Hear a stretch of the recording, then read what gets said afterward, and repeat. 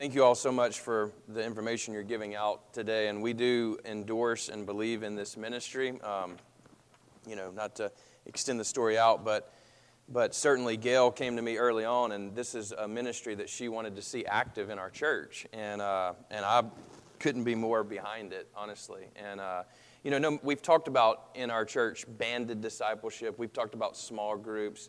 Now we're talking about Stephen ministry. I don't care what it is. But the point is, the Scripture says in Ephesians also, it says this, it says, submit yourselves one to another. If you're just out there on your own, that's not the Christian life, friend.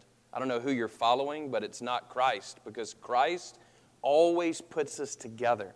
And Christ would have us to submit ourselves to one another in fear, and so in reverence to Him. All right, well, let's turn to the Word, and as we're starting our sermon here, we're going to Hebrews chapter 4, and I want to begin just with this, maybe just this story, and that is, when somebody is good at cooking and they have you over, have you noticed that a lot of times they want to tell you how they did it? Does that make sense? In other words, if I cook for you, and I cook maybe for 12 hours, a Boston butt, and we're going to shred it, and then we're going to eat it, I'm going to tell you just a little bit about the process that thing went through. Rubbing it with mustard, and then sprinkling this on it, cooking it this way. Anybody ever had this experience, right? You had good food, and somebody wants to tell you, this is the way I made it, right? Well, most of the guests typically just want the food, right? They could care less. They're like, hey, man, I'm smelling it. Let's get to the eating, right? Well, in a lot of ways, I always approach a sermon in this sort of way, I've done all this work, and I've prepared this thing. It's been maturing in me, and yet I only get to share just a little piece of it, with you today, and it's good, but the process is also good. And I say that to say this. We believe in the Word of God. It is food for us. And all of us should be preparing ourselves to receive it. It's not just me. It's not just my responsibility to give you the Word of God, and that's the only thing you eat this week. It is your responsibility, which is why we've prompted and we've persuaded, we hope, you to memorize the Scripture, to put it in your life, But not only that, because if you just memorize it and come in here and listen to it, that's not good enough, is it? I mean, don't you remember James, right? You've got to live it out. It's got to actually come into the body and then be used as energy and calories for the mission at hand. And so, with that in mind, and I'm excited. Well, Bruce and I both are excited about Hebrews just because it's an amazing book. It's a very mature book, and so it's one that we have to really approach with an understanding of the Old Testament, which is wonderful because Jesus bases all of what He does on the Old Testament, and all of the Old Testament points to Jesus, and that's kind of the point of Hebrews. And so as we get into this, just remember, we are in a series into the year, that is the Christian year, which will be, the third Sunday of November will be the last Sunday of this calendar year of the church, and so then we'll move into Advent, and all of that stuff will be sweeping in. But before that, here's what we're doing. We're starting a series that is, Let's Start with Jesus.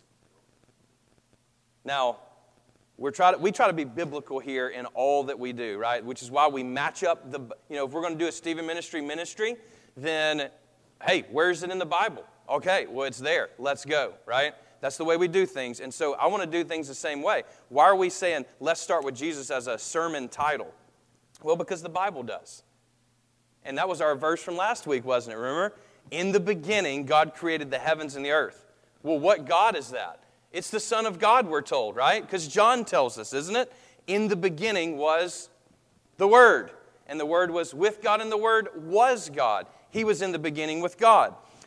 Hebrews also begins this same way, doesn't it? Long ago, at many times, and in many ways, God spoke to our fathers by the prophets. But in these last days, He has spoken to us by His Son, whom He appointed the heir of all things, through whom also He created the world.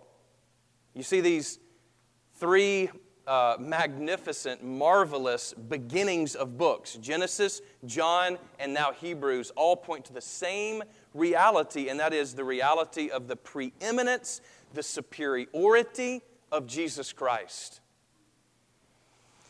And so, when we start with Jesus, we're being super biblical. And we must start with Jesus, but Jesus is never disconnected, friends, from His church.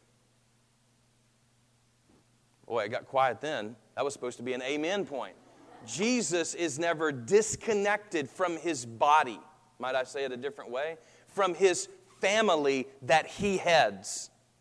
Amen. He is the head of the church. And those who are in the church are under His authority and under His leadership. They are the ones that are on the way with Jesus Christ. Now, you can't, I like your feedback there. That was great. So, one can't follow Jesus without being part of a local church. Now, this is not an endorsement just for our church. As Jack has already said, the church is universal. But here's the thing. One can't be universally a part of the church if they're not locally a part of the church. That's impossible. Because the church is locally and universally expressed in all the various churches in Madison today, Huntsville, and beyond this region.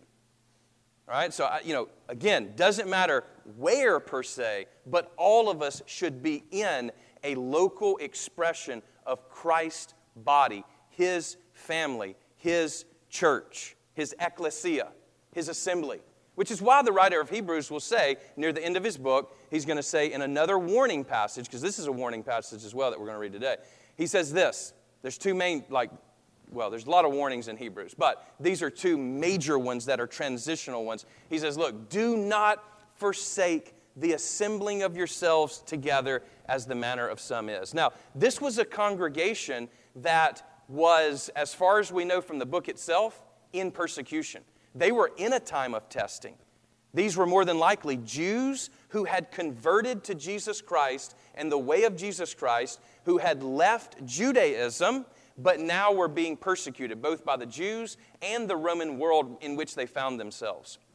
So, they were going through a time of testing. They were going through a time of suffering. They needed to be together. And this is one thing that the pastor here in Hebrews says, because, we don't know exactly who wrote Hebrews, but God does, and the early church did, and so that's good enough for us. And so here's the thing, he is a pastor, and this is a sermon. We've already kind of said this about Hebrews, but it's extremely sermonic. It's not like the other epistles where Paul will say, I, Paul, and Timothy, we write to you, and grace be to you.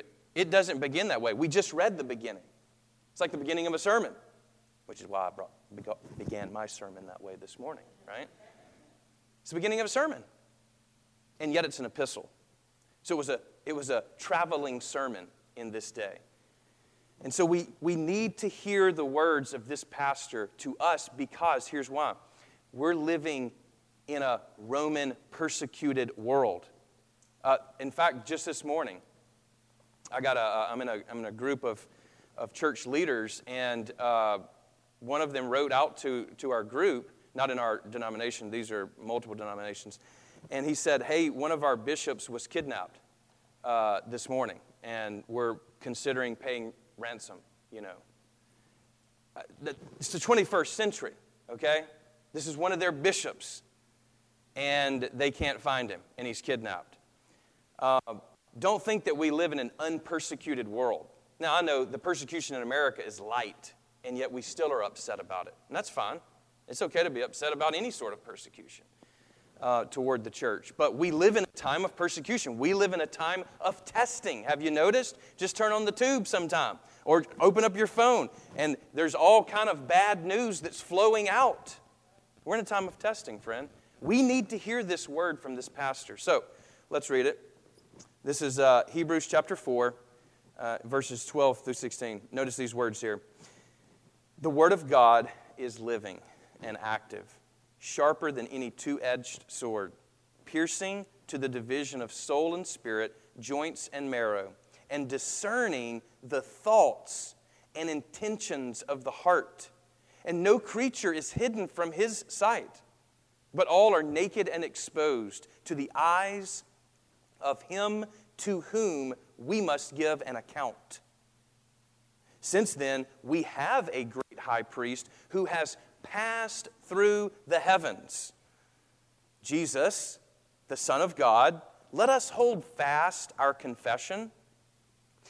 For we do not have a high priest who is unable to sympathize with our weaknesses, but one who in every respect has been tempted as we are, yet without sin. Let us then, with confidence, draw near to the throne of grace, that we may receive mercy and find grace to help in our time of need. Jesus, bless now the reading of your word and our hearing and obedience to it, we pray in your name. Amen. The word of God. Actually, in the Greek, this passage begins with living. So in other words, in Greek, you can actually move around the sentence and still have the same result. You can't really do that in English, but you can in Greek. And the first word we actually come to here in this sentence is living.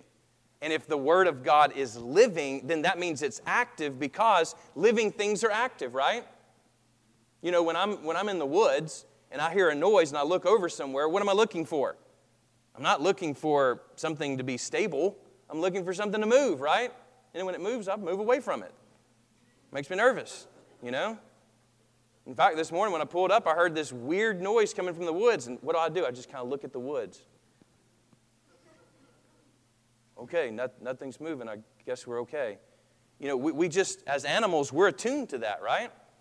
If something is living, then it's got to be active. It's not going to be dead. This is not a dead word. This is not to just be decoration in our homes. It's not to be put on the shelf, ever. We're never going to be finished with it. You say, well, I've read the Bible. Well, good. Keep reading, friend. There's more. Because if God is living, and because He lives, right? Because He lives, I can face tomorrow. Because He lives, that means this word is alive and it speaks to us from those who have written it down that are already dead. Because the Holy Spirit is the ultimate author of the Holy Bible. I use a simple equation in my class with like what the Bible is. The Holy Bible is holy people inspired by the Holy Spirit. That equals the holy books, which is what Bible means, you know. That's it.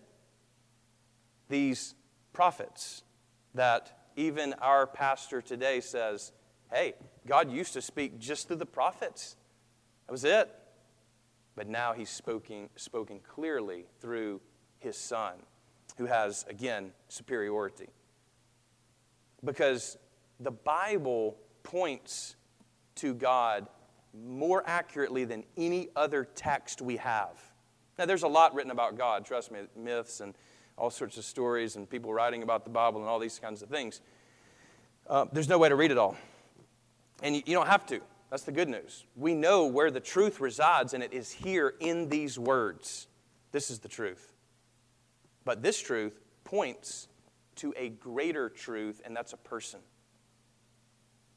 That's why we don't worship the Bible. If this was God, don't think the Word of God is God, not Scripture. No. That means we put it up here and just worship it. That's not the way this works. The Bible points to God.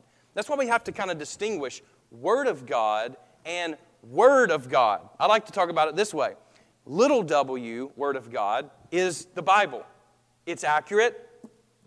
It is what we call infallible in its truth. In other words, it does not lead us astray on the truth of God. It's also inerrant, which is to say, there's no errors here. Now, we can talk about the nuances of that and all of this, but the reality is, this is the greatest document that we have as humans, period. That's not an opinion. It's a fact. And look, I have a whole, 2 or 3 hour lecture on this whole thing. I'm not going to give it to you now. Because I'll just say to you as Christians, this is the assumption, is that Christians believe in the Word of God. It is our rule of faith. It is our measuring stick. We don't come to it and tell it what to do. It reads us. Remember what James says? It's like a mirror. So put it up to your life. If you're not putting this mirror into your life and measuring it by these words, then you're controlling the text. That's a dangerous place to be, my friend. This is the Word of God. But, little w, there's another Word of God, isn't it? For in the beginning was the Word, and the Word was with God, and the Word was God. This is what I call the capital W. And the term there really is logos, which is the idea of the unity behind all things philosophically. John is then taking that philosophical word and filling it with Christ and saying, He really is the unity of all things. Because He is, isn't He? All things were created through Him and by Him and for Him. He was in the beginning with God. And we are predestined to be conformed to the image of who? His Son, Jesus Christ. So, with that in mind, the Word of God comes to us in text and in person. In other words, God saw fit. He knows us well. He knows that really what we need is not someone to shove another book to us. Oh, if you're suffering, here, just read this. Sometimes when we're suffering, we can't read anything.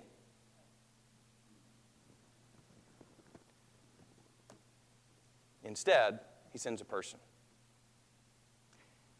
In fact, He sends two divine persons. He sends His Son, who gets the preeminence. But then the Son, guess who He sends? One named the Comforter, the Holy Spirit of God, the power of God, the Advocate. The term in Greek is actually paraclete, which is the idea of coming alongside us. Sound familiar? That's what Stephen Ministry is trying to emulate in our life. Those who are filled by the Spirit will act like the Spirit. And so, Ignatius of Loyola says, he's an early church father, he says, God extends His two hands to us.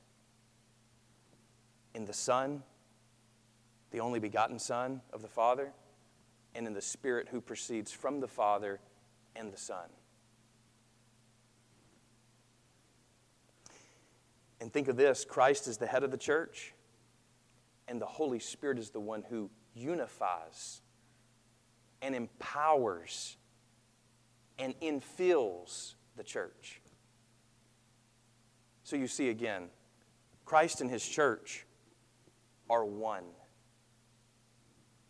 This is what He prays, isn't it, in John 17? Pray that they would be one as we are one. Well, the Word of God is living. It is active. It's also sharp. Notice these terms: sharper, piercing, dividing, discerning. You would think that the Word of God is a gauntlet or some sword that is driven through enemies. But in our text here, the idea is more appropriate to think of this as a scalpel rather than a sledgehammer.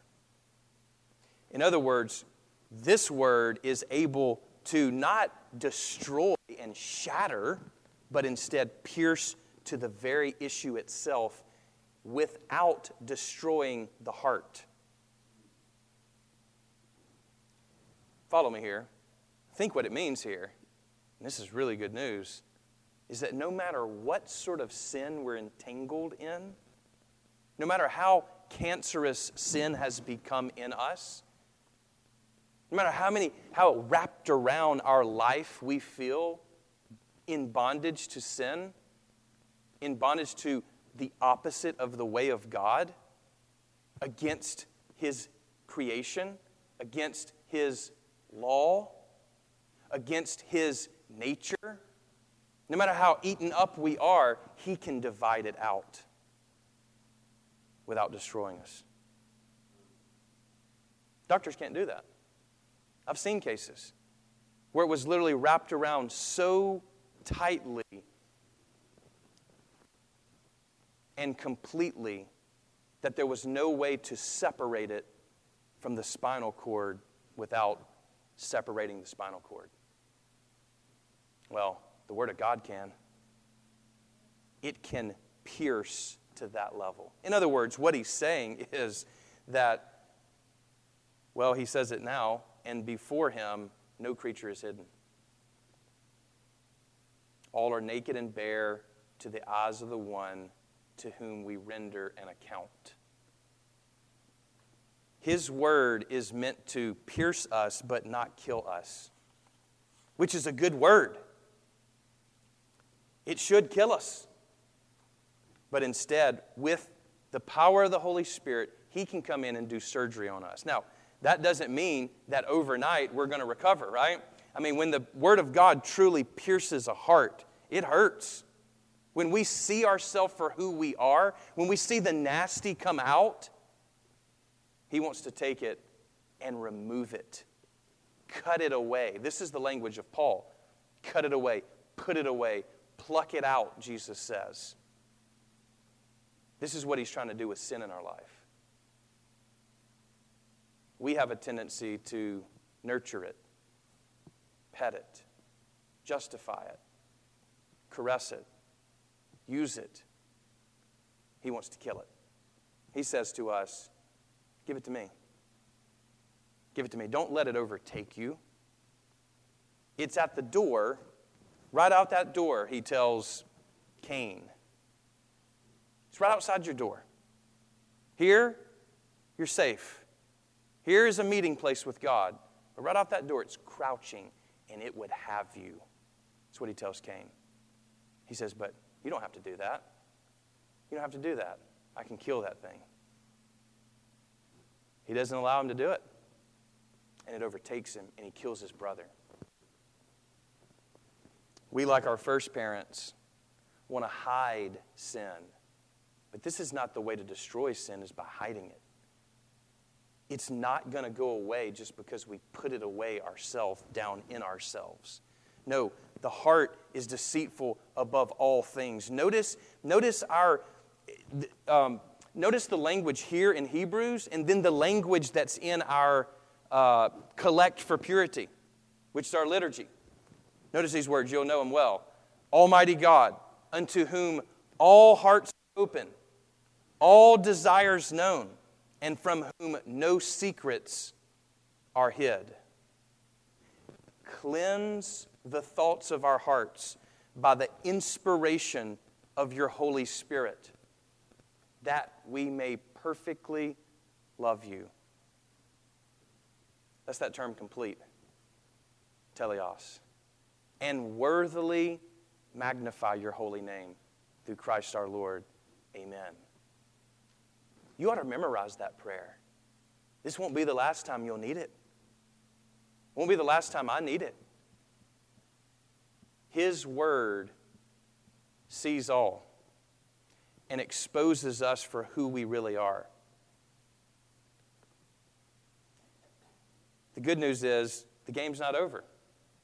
You're still breathing, which means the surgeon's still at work. It means that he's ready to take this word, this sharp tool, and not destroy us, but cleanse us from all unrighteousness. He's willing to do that for us.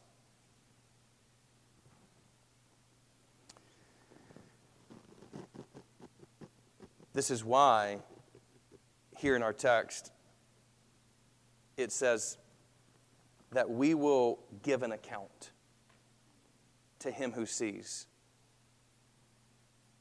Many people take comfort in the fact that you don't judge me, God judges me.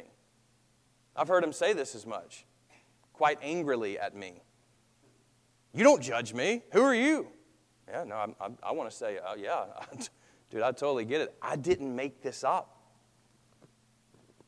I didn't make this up. I would take out multiple things that bother me in here. that shame me. Can I be honest like that and be okay?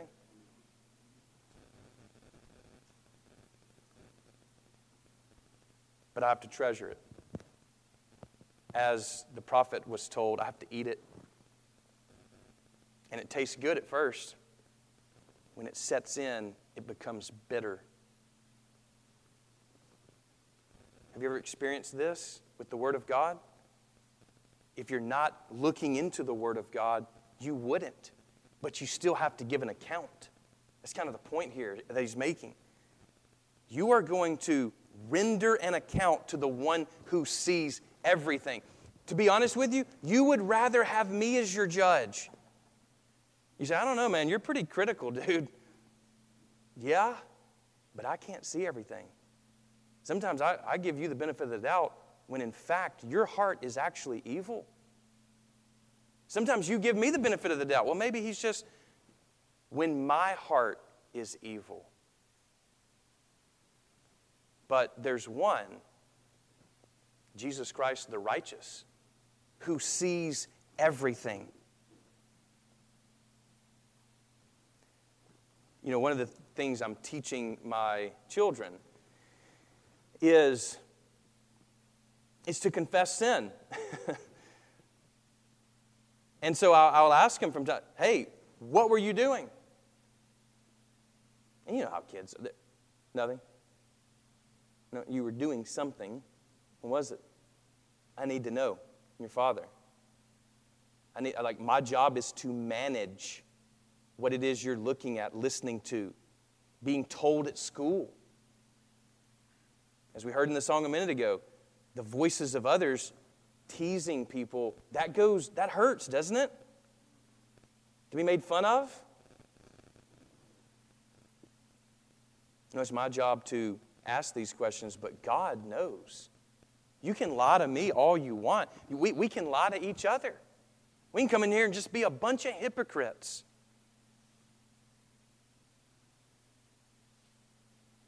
Or we can confess our sins one to another so that we might be healed.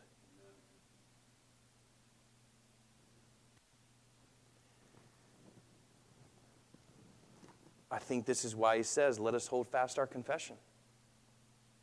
What confession? For me, it's this confession. To whom shall we go? There is nowhere else to go. You have the words of eternal life, Jesus. Even if I wanted to go somewhere else, these are the words of eternal life.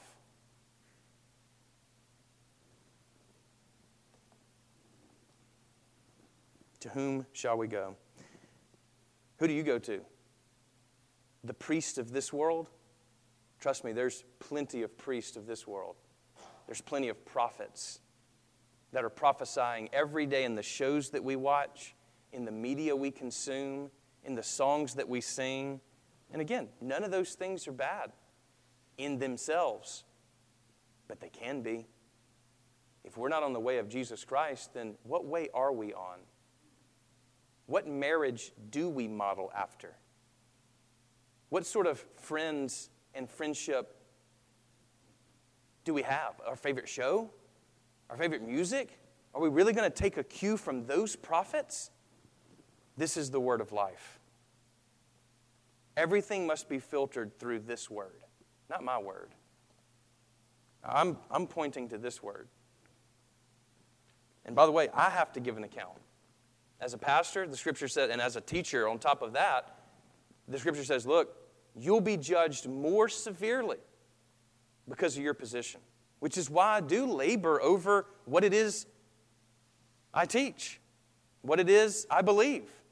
And I'll readily admit places where I'm like, man, I have no idea. And I hope everybody will take the words of Jesus seriously when he says, as you judge, so will you be judged. So go ahead. Judge other people completely out of this world, right into hell. Judge all you want, but realize that that same strictness of judgment will be placed on others. On yourself. That you place on others will be on yourself.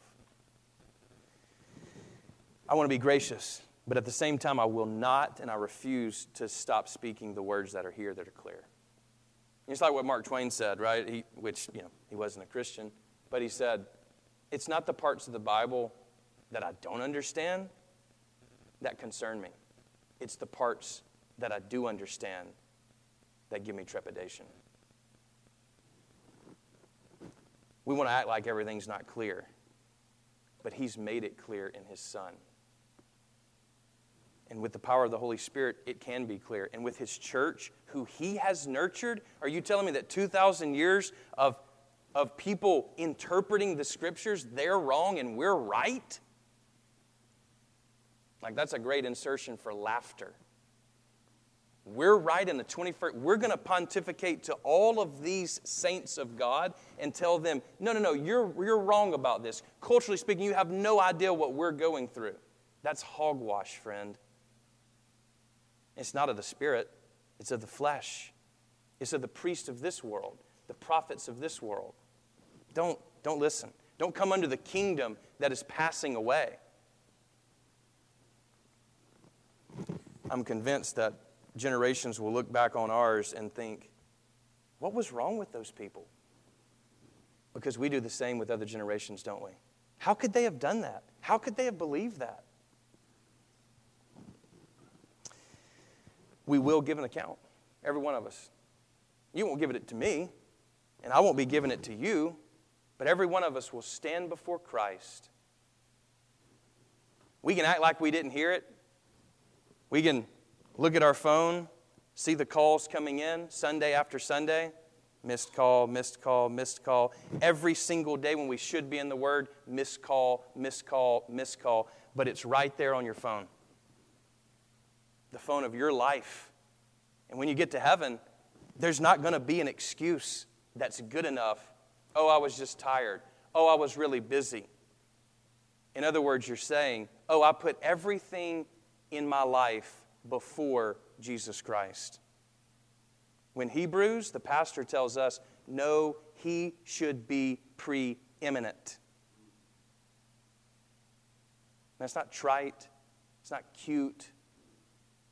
It's a reality that if our whole world is around ourself or our kids or our family or our job or our education or our career or whatever it is, Christ says clearly, seek first the kingdom of God.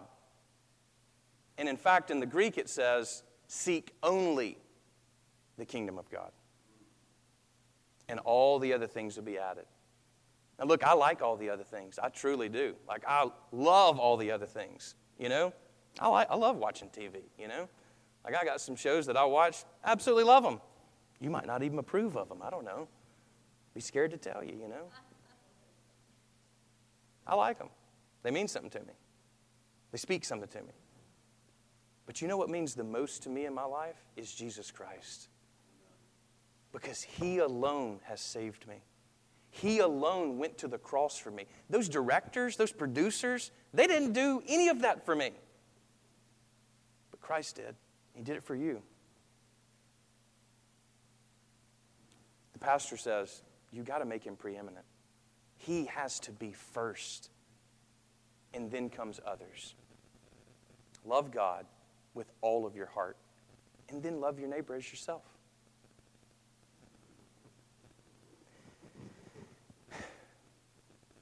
Why do I treat God so poorly in my life? Part of it is because I don't believe. It really is a thing of unbelief, I'm convinced. It's like, why can we sit here and know that Christ has gone to the cross for us and then actually live the rest of this week doing whatever we want to do? How is that possible? How can we do? It's unbelief, friend. You can call it whatever you want, but at the end of the day, it's that we honestly don't believe that there is a living God, that when we invoke His name in a room like this, He is here.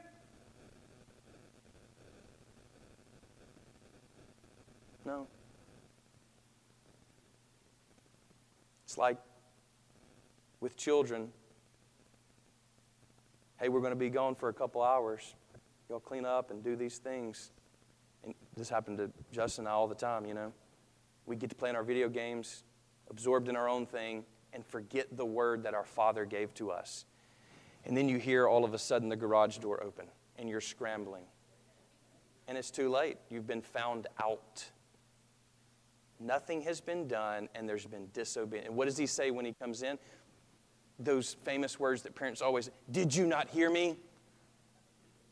Of course I heard you. The little follicles in my ear were doing their thing, like it came in. But why do we say, "Did you not hear me?" Is because I think, actually, we know Hebrew. This is why. Bruce is actually taking Hebrew right now. That's why I pointed to him. But Shema, right, is hear. Hear, O Israel, Lord our God, Lord is one God, right? You know, that whole Deuteronomy 6.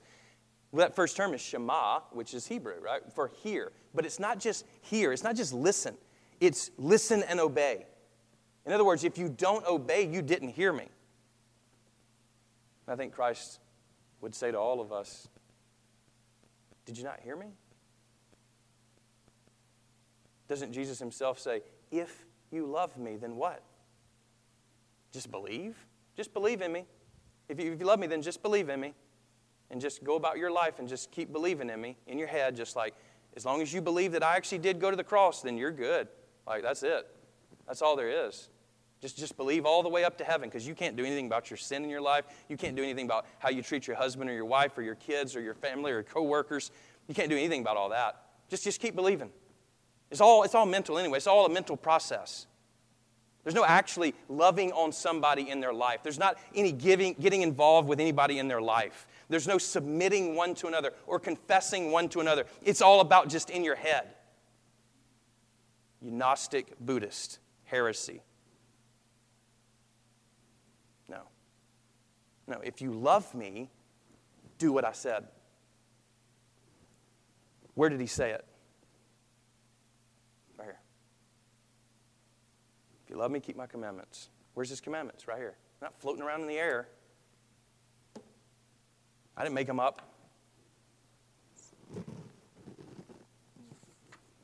You know, I've often thought, like, in preaching, it's so difficult because, like, you can't nuance everything, right? Just like when, you're sitting down for that big meal, and it's like, hey, now the peas might have a little too much salt for you. Let me just explain why I did that, though. There's no time for that. And so, like, I wrote down the other week, shared this with Bruce, just like, in preaching, there's several things that ministers or prophets have options for, right? I can scare you, hey, you're going to go to hell if you don't do what he says. Which is true. It's absolutely true. We do this with children, don't we? Don't touch the electrical outlet with that fork. You'll die. Right? Don't run out in the road. You'll die.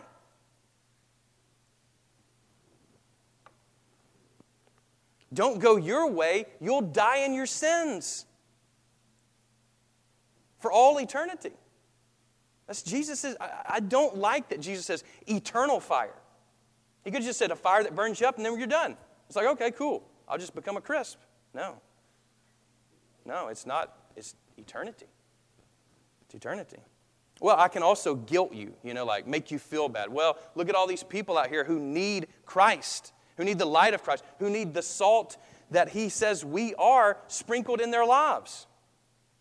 And what do? You just sit there every week. You just do your own thing. Blah, blah. I can guilt you, right? Like that's another method, which the Bible certainly does that. If you've ever read the Bible, I feel pretty guilty. So I'm like, man, And we do this with children, don't we? I come in and say, do you know how hard your mother worked to clean this place up? And you act like it's a pigsty.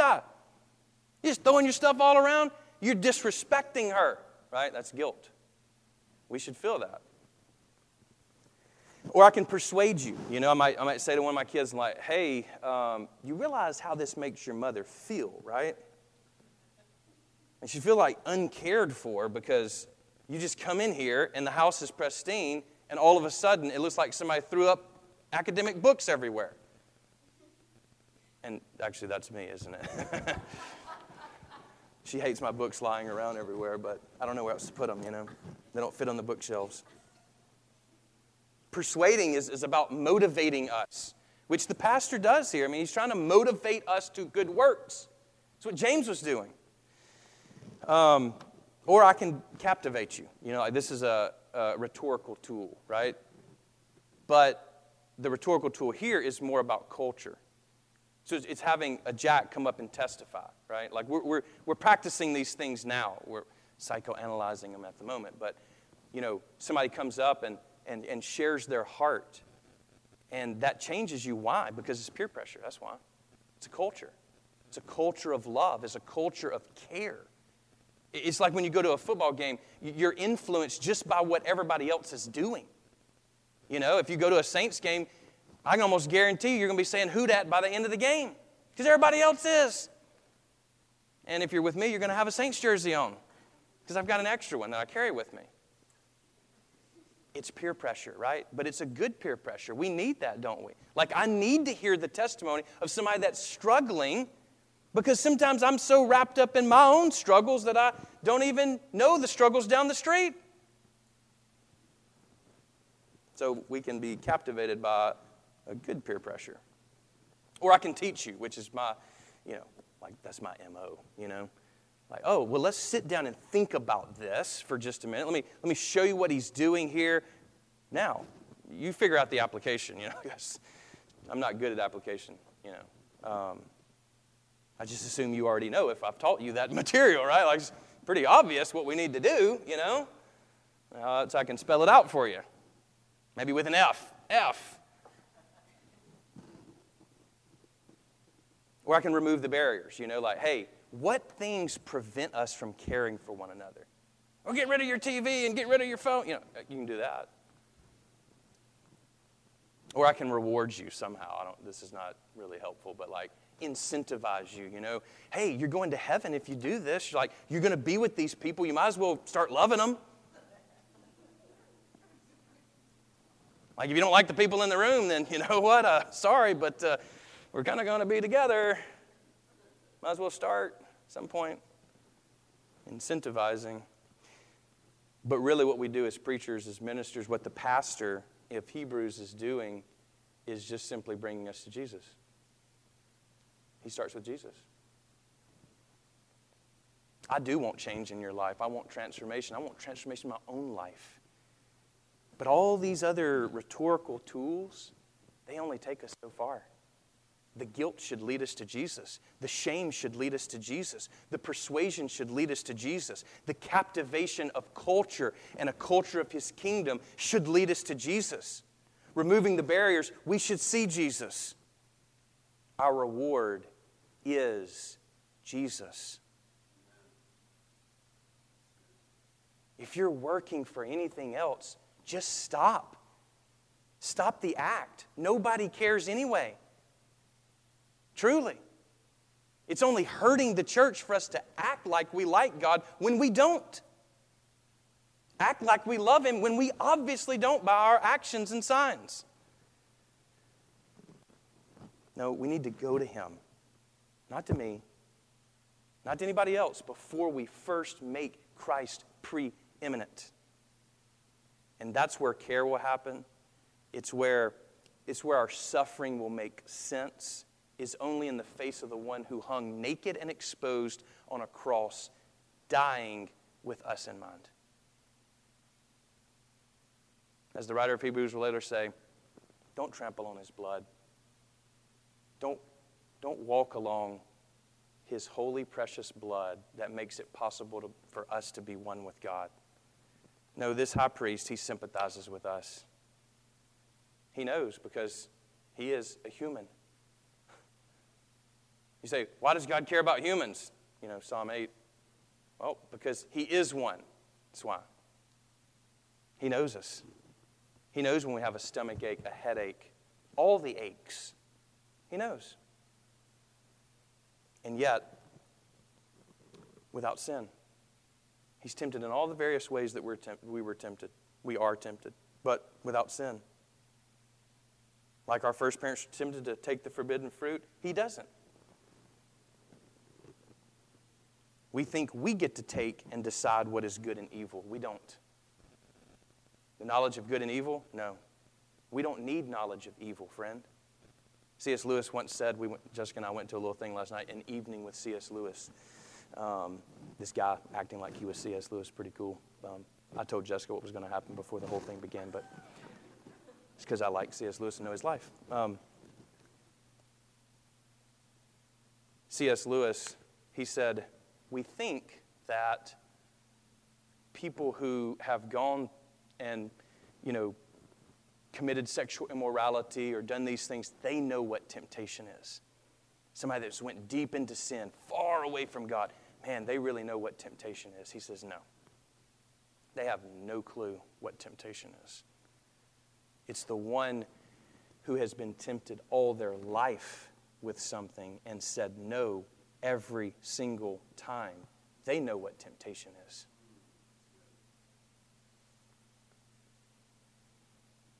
If we give in all the time, we have no clue what Jesus went through. You can say all day long, oh, he doesn't know what I'm tempted with. I mean, he's not sinful. No, he knows more than us because he's preeminent. He's superior. But he's a high priest that does not look down upon us, but instead comes down to be with us. Friends, we have good news. We have good news to share. That's good news for all of us. Because when he's x-raying our life, let me just tell you, it embarrassed me until I was underneath the chair over here. If you knew the things I have thought about, that I've done in my life, the sin that has come up and bubbled up out of nowhere, seemingly. Well, here's the end of the matter for us today. The final word is this.